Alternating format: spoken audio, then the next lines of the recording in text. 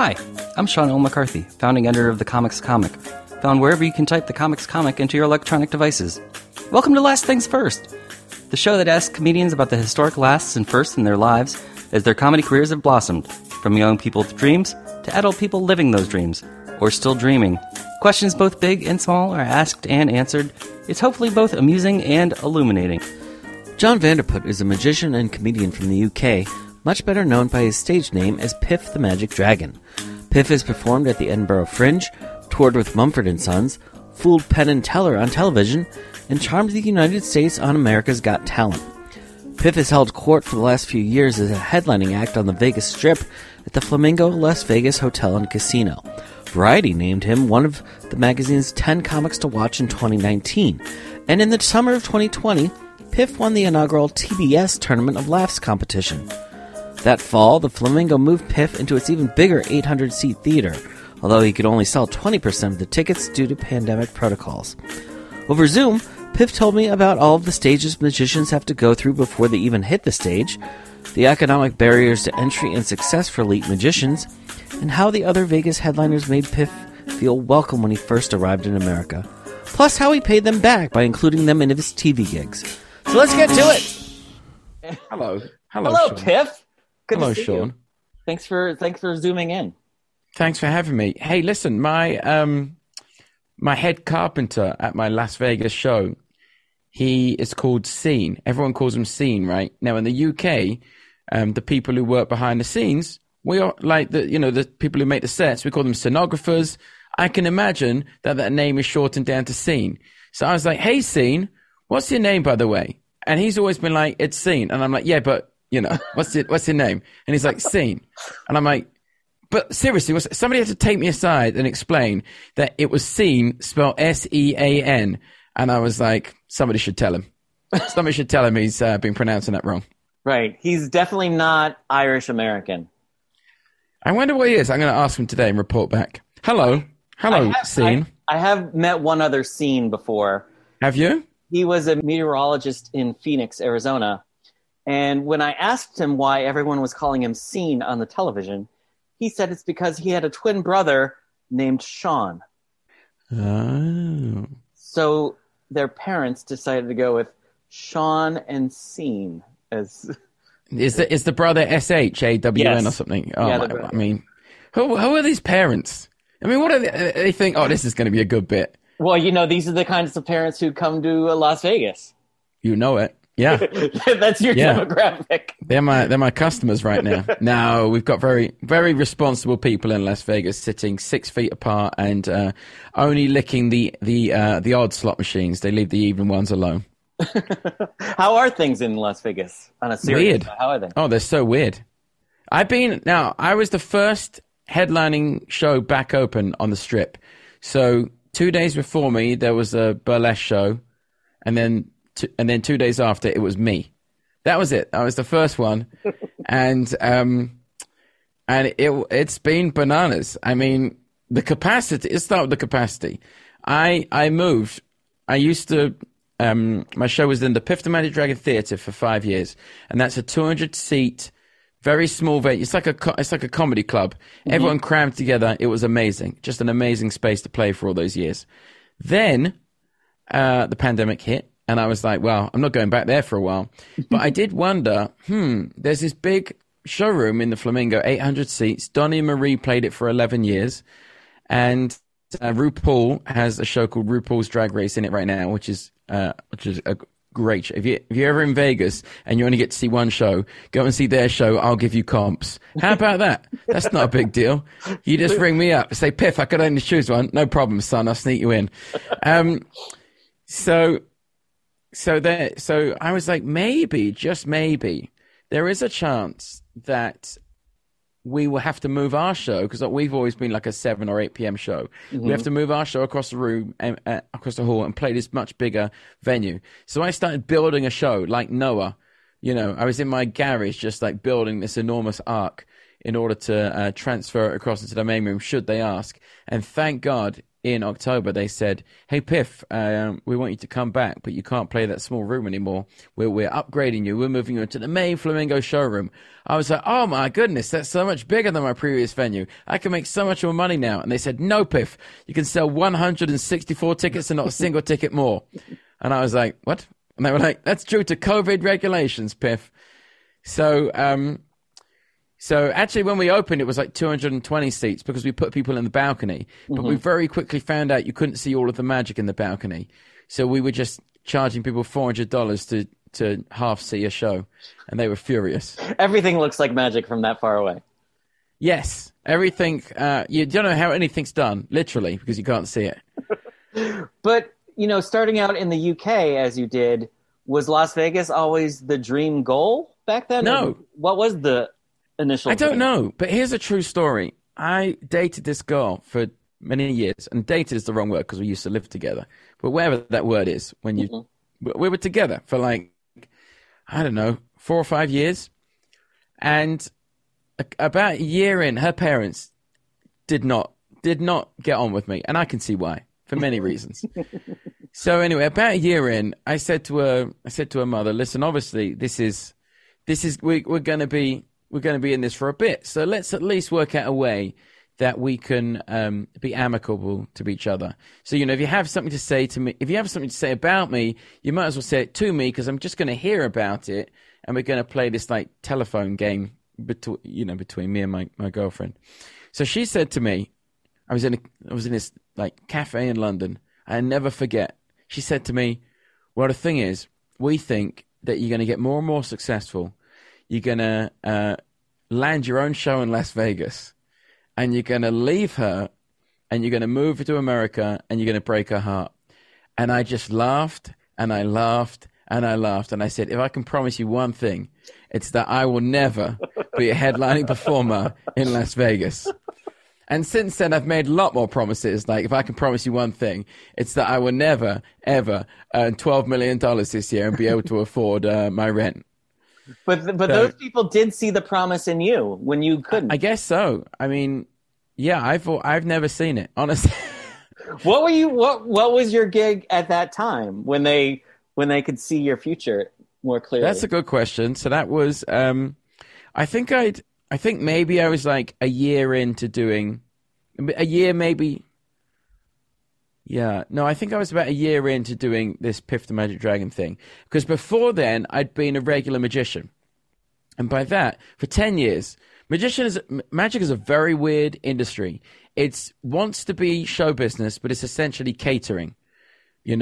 It's like you end up working at weddings and bar mitzvahs and corporate dinners. Right. They book their champagne. They book their magician. A lot of magicians sell themselves by comparing themselves to the food. They're like, well, if you think about the canapes, they're $12 a head. Now the magic is only $5 a head. And what do you think they're going to remember more, the canapes or the magician? And I'm like, usually the canapes, because I love canapes. They're delicious. So it's a very weird industry to, people have never, they don't even come to a show. At least when you're doing an open mic night, people have come to a venue expecting to see a show. Magic, you're interrupting people for a living professionally. That's what you're doing. They're at a nice restaurant trying to escape the world, and you're like, "Hello, would you like to see, have you seen The Magician yet? Ta-da, it's me." That was my opening line. Right, you show up in between the appetizers and the main course and do close-up cards. Yeah, it's just the worst. It is the worst. And I did it for 10 years, hating it, because I thought that was what you should do if you wanted to earn money if you wanted to like earn your living as an artist, quote unquote. And one night I actually worked behind the bar. It was so much more difficult. That's one of the things that they never mention on a show like America's Got Talent. Right. When you get to America's Got Talent, you and the other magicians who have been on the show, magicians traditionally do really well on America's Got Talent. They do, yeah. Yeah. But they never mention that there's all those years before you get to the theater stage, right, where you're doing close-up magic at restaurant tables, or you're doing cruise ships, or you're doing... Well, I think for magicians, there's all these stages before you even get to a stage. And those stages are the restaurants and the bars and the corporate dinners. Because the other thing is they pay good money. You know, it's very difficult to wean yourself off that money. I had to literally just stop. Fortunately for me, it kind of worked out because I was fired everywhere I went. Because I have this sort of like, if I have a neutral face, like I'll do my neutral face for you right now. I just look furious. That's me. Just so for the listener, I just didn't have an expression, and I look furious. I look ridiculous. I got resting bitch face. Like even in the Piff costume. Well, this is the thing. So before, without the Piff costume, and for the listener, I'm wearing my natural dragon skin. By request, I did actually write to Sean today and said, "Hey, do you want me in costume or not?" And Sean was like, "Yeah. I mean, this is audio only, but I'll keep it for my private records." Thank you for that. Thank you. No, you're welcome. You will take as many pictures as you need. But so I was in a regular suit, and I was just getting fired everywhere I went because first of all, I had resting bitch face. Secondly, I was always like making jokes, and I grew up loving shows like Blackadder, Fawlty Towers, all these like really dry, sarcastic British comedians, and I loved them. So I would just roast people. And it's when you're in a comedy club and there are 100, 200 people there, you know, you do a joke, 50 people laugh, that's enough. If, 30 people laugh I mean, you can get by with that. You do that at a table of 4 and 1 in 4, 2 in 4 people laughs. That's very awkward. I went up to this restaurant and I went up to this table and said, "Hello, I'm the magician. You want to see some card tricks?" This guy, it was a tiny Italian restaurant, 50 people total. This guy slid his chair back across the tile. He stood up and he said, "My wife has just asked me for a divorce. Do you really think I want to see some fucking magic?" And I said, "Well, I guess she just made your house disappear, so I guess not." And that's not what you want. I had to leave. I had to leave immediately. I got thrown out by the manager. That's great improv, though. Oh yeah. It's great improv. That's great improv. If there is an audience there willing to receive it. If there isn't, it's just terrible life choices. That's the difference between an improviser off stage and an improviser on stage. The stage is rewarding the bad behavior. Right. I used to feel like, and I used to do this, I used to feel like when I went to work as a magician, it was like my life was a sitcom, and I was doing these lines and sort of turning to the camera that wasn't there and waiting for the audience of life to spontaneously applaud. And in the end, I was like, no, I'm just getting fired from gigs. That's what's happening. It's interesting to know, though, that you had the demeanor before you had the costume. Well, that's what made it all make sense. And what happened was I went to a costume party, and I said to my sister, "I don't have anything to wear," and she said, "Oh, I got a dragon outfit under my bed," and I said, "Oh, great, I'll wear that." And I asked no further questions because it was my sister, Sean. You understand, my sister. So I go to this costume party in a dragon outfit, and it was a Christmas party, so I had like a red nose, and I was a rain dragon. So my friends come up to me, they're like, "What are you doing?" And I was like, "What do you mean, what am I doing?" And they were like, "Well, the costume part of the thing got cancelled, so nobody's in costume tonight." And I was like, "I'm sorry, what?" Nobody turned up. It was me. It was me. Even the host changed. I was like, I just walked across London like this. I crossed the city in a stupid rain dragon outfit. I've got nothing else to wear. So I was just like drinking red wine in the corner, looking like actually like I earned that bitch face for once. Mm-hmm. And my friend came up to me. She said, "Hey, you should do this in your act. You could be Puff the Magic Dragon." I said, "Wait, I could be Piff the Magic Dragon. You might have heard of my older brother, Steve." And I was like, "Oh, that's not a bad line." And I was like, I wonder whether that line would sustain a 12-year career, ending up at a Las Vegas magic show, headlining the Flamingo Hotel and Casino. I thought, let's give it a shot. No, I did. No, I thought that's funny. I should try that. And I didn't for 6 months. But eventually, I got desperate because I was out of work by this point. I mean, I was fired from everywhere.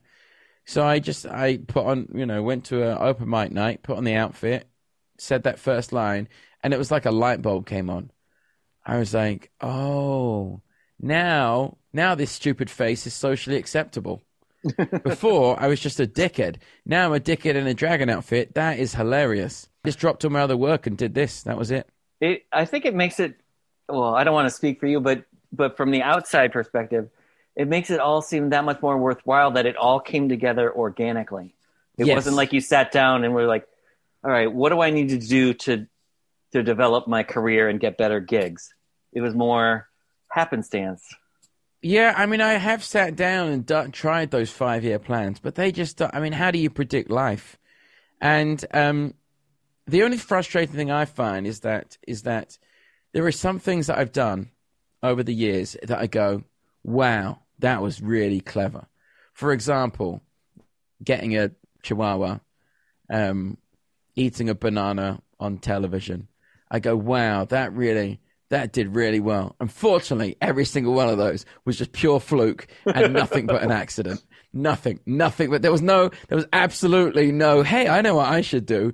It was just like, I'm really hungry. I haven't eaten and I need something to do while Penn and Teller judge me. Or I had the girl who was running the venue in my first Edinburgh year. She had a chihuahua. I put it on stage because my publicist told me to. It was really funny. The next day I rescued a chihuahua and then I immediately thought it was a terrible idea. But over the years, he just became this part of the show.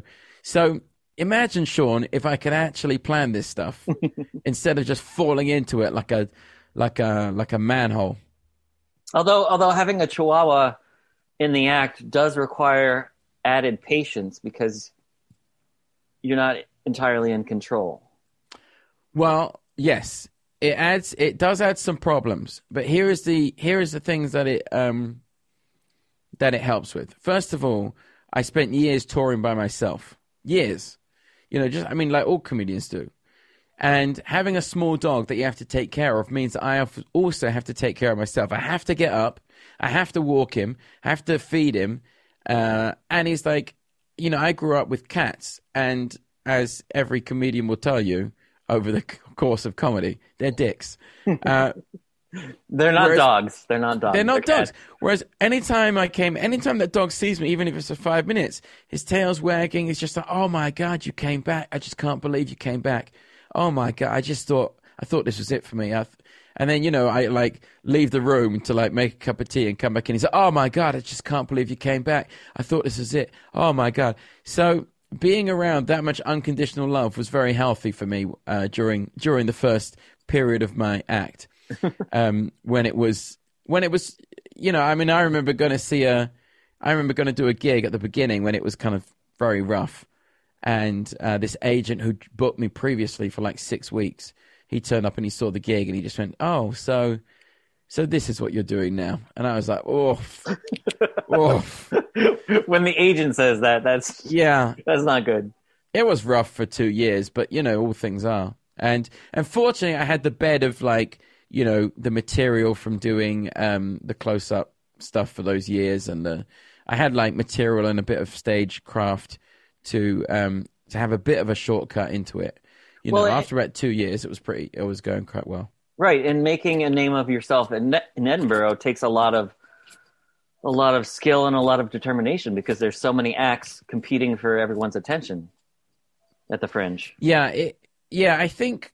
I mean, this is the one thing I try and work really hard on, and by no means am I anywhere near where I want to be with it. But I do think that any success I've had has been because underneath the stupid outfit, underneath all the gimmicks, it's just gimmick on gimmick on gimmick on gimmick. It's like stupid dragon outfit, magic tricks, dog. Underneath all of that, there's like writing and there's material, and the magic tricks are original and they're impressive. So that's the one thing I've tried to really focus on over the years with more success sometimes than others. There have definitely been years when that has not been the case. When I've gone out with material, just be like, wow. Did it ever get to a point where you considered ditching Piff for something else, whether it was going back to a straight magic act or doing straight comedy, or I know you've done some acting as well. Right. So was there ever a point where you were second guessing Piff and thinking, no, maybe I should do something else? No, here's the weird thing. I spent years working on this like this is embarrassing, but it was like a contemporary dance crossed with magic performance art based theater piece. Mm-hmm. And I had a theater company, for like 3 or 4 years or something with me and like about three or four other people. And I spent years working it. Every time I watched it on a video, every time I watched it back, I'd be like, no, that's not what I want it to look like. That's wrong. With Piff, not every time, but a couple of times, 2 or 3 times, like when I did the Penn Teller thing, a couple of things I did in America's Got Talent, I was like, oh, actually, that's not bad. That's like almost what I wanted it to look like. And that's really been the only experience of that I've had in my life. That, being honest, like that, doing Piff has been the only time I've been like, oh, that's not bad. That doesn't make me want to jump off a bridge today. You need that. Everybody needs that in their life. Yeah, exactly. How many years did you think about doing America's Got Talent before you actually did it? 0. Okay. So what happened? I just got desperate, and weren't you already in Vegas though at the time? Yes. So this is what happened. So I did this show, Penn Teller Flawless, in the UK. Mm-hmm. I got a big break from that. It went viral on YouTube.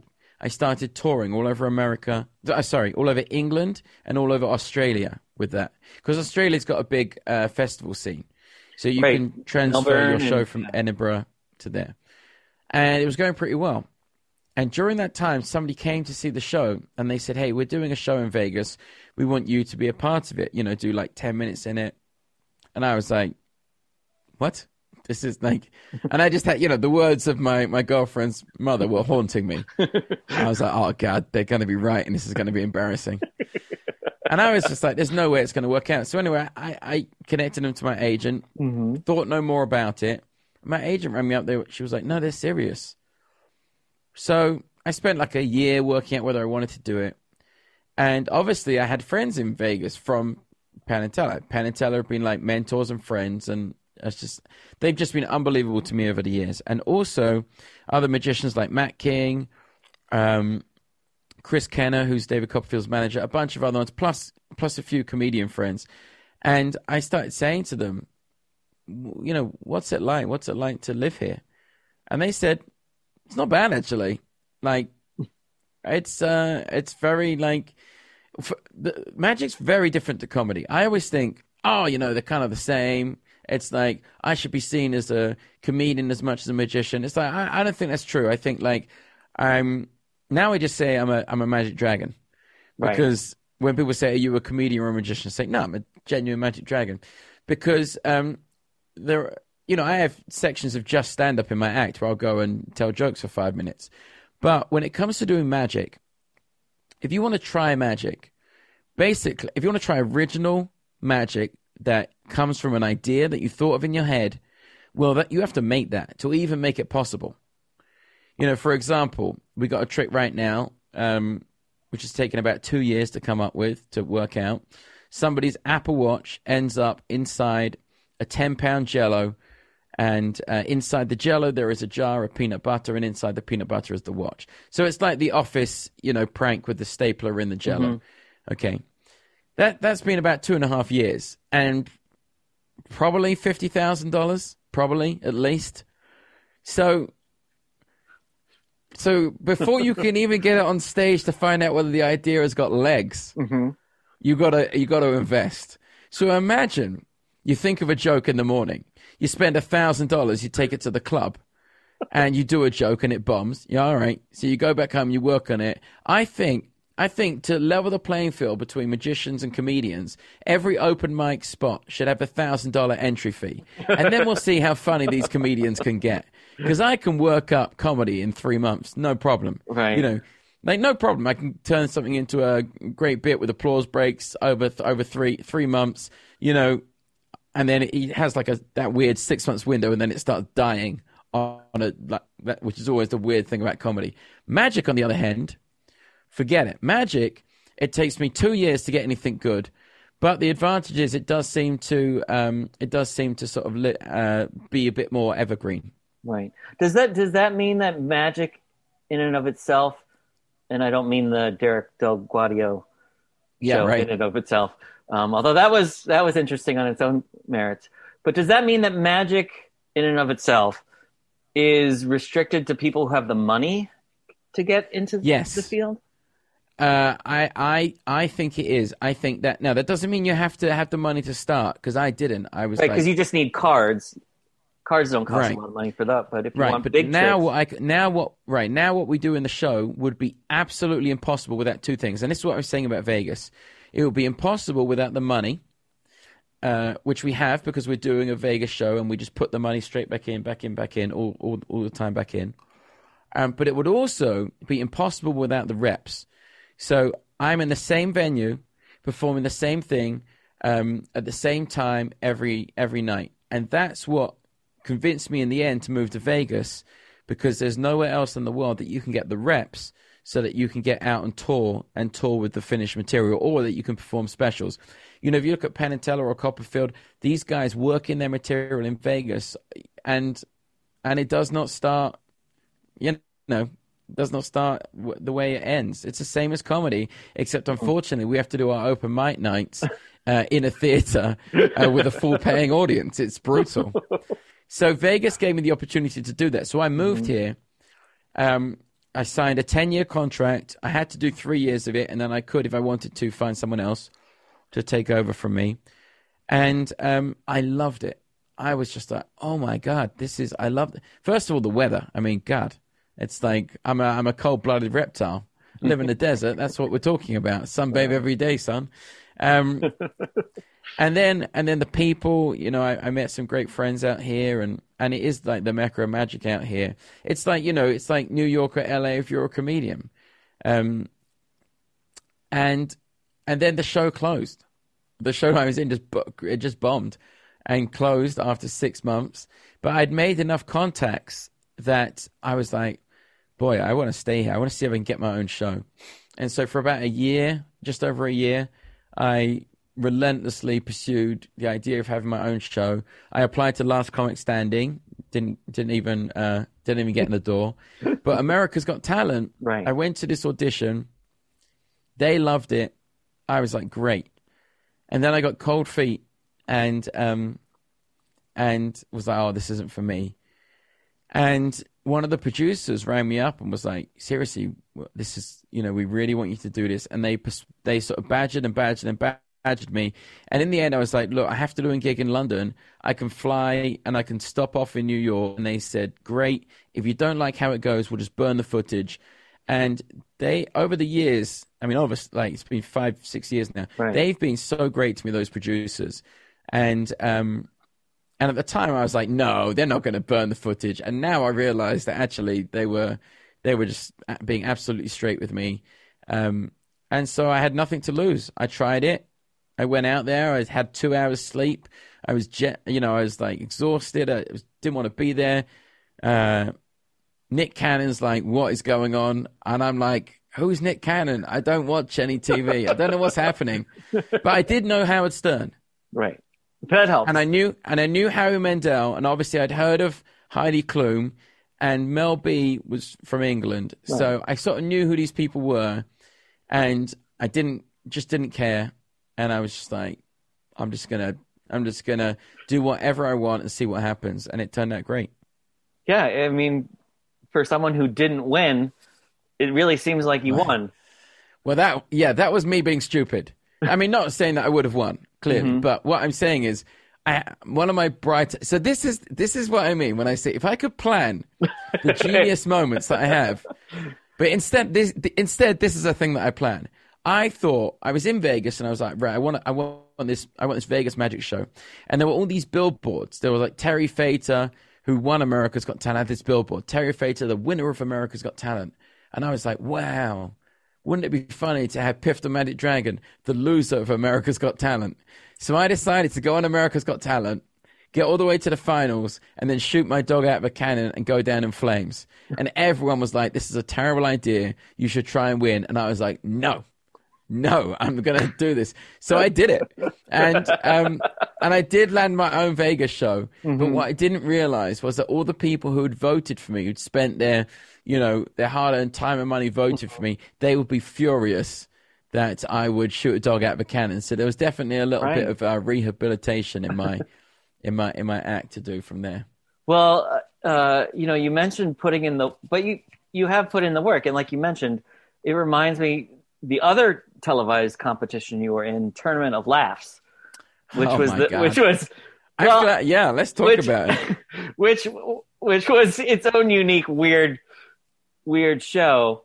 Tournament of Laughs was this pandemic special programming from TBS where they decided they would bring live comedy to network cable television, but have people just shoot their own footage from their homes, which most everybody did except for you. You were the one person who, like, you really brought all of the other Vegas headliners literally into the act and like did these big productions. Well, okay. So first of all, there are two things. First of all, I didn't really listen to what the show was, so I understood it. I understood that we had to make videos. That was the idea, right? Yeah. Right? We had to that was the brief, just make a video. Yeah, comedians produce the content. Right. Any way you see fit. Second thing is, I love making videos. I really love it. So I was like, well, let's just take all the money they give me and spend it all on videos, because then I get great videos. I'm always like, I always love having like making things that last a long time, right? So I was like, well, I'd like to have like a nice. There were two. You had to shoot 2 videos straight away, and I was like, well, I have these 2 ideas, and I think they would make good videos, especially as like when you're pitching TV shows, it's good to have videos to back them up. Right. So I was like, I'll just spend all the money on videos. So we shot this video, and then why did we do this? But for some reason, I had the bright idea to see if David Copperfield would be in a video. Oh, that's it. Because I thought, wouldn't it be funny to vanish the Eiffel Tower like he vanished the Statue of Liberty? And he said yes. And I don't even remember why he said yes. And I was just like, what? So suddenly I had David Copperfield in a video. Right. For TBS. For TBS. For this show that I didn't really know what I was doing. And then we were up against Judah Friedlander, who's one of my favorite comics. Right, but he was just shooting like a selfie in his apartment. Right, but have you seen his Netflix special? Yeah, it's wonderful. Oh my God, it's so great. Yeah. It's so great. And I was just like, well, so he's just gonna crush me out of the game. So I didn't need to worry about this. I'll shoot one for the show, this fancy one with like me at home. It'll look nice. And then they'll never see the David Copperfield one. I can keep that for myself. And then somehow, well, I know how, because Judah's like, I'm not going to get involved in a TV talent show. Right. And I was like, I'm going to get involved in a TV talent show. I'm good at that.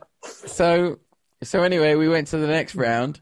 And then so we showed this David Copperfield thing. And then we were sort of like in this trap of going, well, I guess they should all just look this good. Right. And so we just started spending all the money on these videos, and it got ridiculous. I mean, it got ridiculous. Like we did a full movie trailer for the round 4. Which, and then by the round 5, we were like way over budget. I was spending my own money, like setting myself on fire. What was it like watching it on television and seeing that you were doing these high glossy, slickly produced videos, and then everybody else was doing things in their backyard? Well, one of the rules I have is don't look around. Okay. Don't look down, don't look around. So I was like, hey, what do I want to do? And I was like, I want to spend all the money on videos. And I just want to make great videos. And so I went, yeah, I've made like 5 or 6 videos. I mean, we overshot, so we had like extra videos. I was like, yeah, I've made some things that I really like. That's all. I've done my job. But then you can keep those for yourself, or even include them in your Vegas act now if you wanted to. Yeah, we opened the show with that weird movie trailer thing, and then, it kind of turned out crazy because we had David Copperfield in one, Penn Teller was a cowboy in another, Lance Burton, it was the last thing he's done on TV, and now he's retired from everything. So, like, it's the last television appearance of Lance Burton, and he introduces this thing like it's one of his TV specials. I mean, it's hilarious. So I had a really good time. And then, I mean, like, the last thing I expected was to win the thing. I just wanted to keep getting through, like on America's Got Talent. I just wanted to get through to the next round in order to make the next video. Right. So by the time I got through to the end, I had this idea for a video. And I assumed that Jim Norton has these insane fans, right? Because he's on syndicated radio and he has been for years, right? So they're just rabid, and I just assumed that the last round they would vote for him to win, and then the last round was judged by comedians and the TV people. So I ended up somehow triumphing. And all these people, by the way, they're all my like heroes. It's like Jeff Ross, Natasha Leggero, Triumph. Triumph roasted me. You know how happy I was that. It was just incredible. So, and then I won. It was like, oh, this is embarrassing. This is awkward. Right. So it's the billboard. So yeah, right. I had to tear down the billboard. Yeah. But I just did what I wanted to do, and it turned out that way. So. But it probably also, like, in some way probably helped lift the spirits of those other Vegas acts, because last year you were all out of work, which is such a rare thing for all of you who work in Vegas. You used to doing 2 shows a night for 6 nights. That's the thing. It's like I'll be the first to say, I'm not changing the world with, hilarious contemporary political Magic Dragon material. I do a show where I want people to come in, laugh as hard as they can, and go out happier. That's my aim for the show. I'm not there to change an opinion. I'm not there to set the world to rights. Nothing like that. And so when we did these videos, it was with the same attitude. It was like, hey, let's see whether we can do something that's really fun. And we were all miserable. We were all so miserable because we thought in Vegas that this was going to last like 2 weeks, 3 weeks, 4 weeks. And, months later, we were just, it was pretty dark. So it was great giving everyone who's like works for me and Penn and Copperfield and all these people sort of gave us a reason to get out of the house and do something for a change. So it was kind of very, very healing from that point of view. But obviously you're trying to not catch COVID the whole time, which is a nightmare. Right. It could be anywhere. It could be right here now. Now, I know, all of the headlining resort casino entertainers live in Vegas, but it's not like you have any sort of clubhouse where you all get together and hang out. Although you might have had the chance to start... we have time. That's the other thing. Yeah, but you have the time, especially over the last year. Who has been like the most surprising person that you've become friends with in your time in Las Vegas? I tell you who I love to pieces is Brad Garrett. Oh, yeah. Oh, my God. He's got a comedy club there, yeah. Yeah, first of all, just one of the funniest. Just one of the funniest. I'm in pain when I watch him. It's just so great. But, yeah, he came to see me when I first moved to Vegas. He saw me, and he really liked what I did, and he's just been a support to me over the years. And he's been there in the real, in the times when it was really tough. I was out of work for like well over a year before I did America's Got Talent.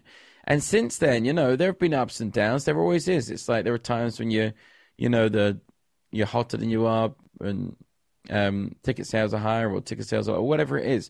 And he's been really great to me over the years. I mean, honestly, in Vegas, everybody has. There really hasn't been many negative experiences at all. And also, Carrot Top Scott has been a really good friend. I mean, he's great as well. I would imagine you and Scott would have a lot to talk about with spending money on bits that may or may not work. Yeah, right. I wrote him a joke once. Which which I've got a joke in the show. So, no, he's great. I love Scott, and he's just, I'm not kidding. Like now, even during the pandemic, by the way, what happened was about 2 or 3 weeks before everything shut down. Like I say, I was like, I think I think this is going to shut down, and I think we're going to have to move showrooms. But also, I was like, also, we're not going to be able to do shows for a while, so let's build a TV studio in the house. And right now, I'm sitting in the office part of it, which is like where I do podcasts from. And then I ripped out my garage, and I built a whole studio in there. And we were doing these like streaming virtual shows for like 2 months. We did 2-hour shows, 2 1-hour shows every day for 2 months. And learned how to use all the equipment. And then we did virtual shows for like 6 months. Oh, wow. And so it's been like, I mean, I've done 18-hour days since March. So it's since March last year. So it's been a little brutal. And how were you able to monetize that? Or was that not a concern? It was never, I mean, unfortunately for me, the monetizing of things is never a concern. which right. That would be part of planning. That would be planning. Yes, it really should be. But we broke even on it. We're just selling tickets to the public, touring through theaters, doing corporates and privates. It did okay. It broke even. So that's all you can hope for. True. And since I'm talking to a Magic Dragon who works and lives in Las Vegas, I would be remiss if I didn't ask you one question about the amazing Jonathan. Oh yeah. Have you had a chance to interact with him recently or at all? Not recently, but when I first came, he was a great support. Honestly, I just got nothing but there's a couple of things that, there's a couple of like people out there who weren't very helpful, but why are we gonna give them the headspace? No. So no, Jonathan's been great, and I grew up watching and loving Jonathan as well. So. It's just a very weird. It's a strange thing to just come to the place where all your heroes are, and suddenly be having dinner and be getting advice from them, I just cannot believe that my ex's mother was right. I just can't believe it. Give her some credit. Credit. Well, Piff, thank you so much for your time, and I look forward to seeing you in the big room at the Flamingo. Yeah, it's if I could be one of those finally 164. Right. Yeah, it's very slowly opening. And we were sold out in a small room for 2 years, so we did have to move. But it's been great because we can now do the tricks that we've always wanted to do. So the show is completely different and much more spectacular. But if you don't get a chance to see Piff, go see RuPaul's Drag Race. Yes, I'll be there. I'll be there nightly. It's a great show. Piff, thank you so much. I really appreciate it. Thank you, Scene. Last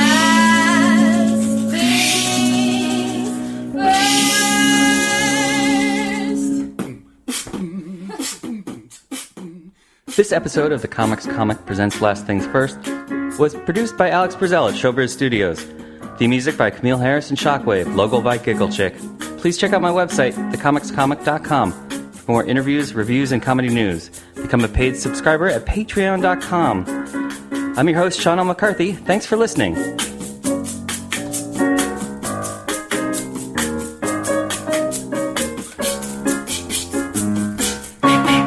Last things first. Last things first.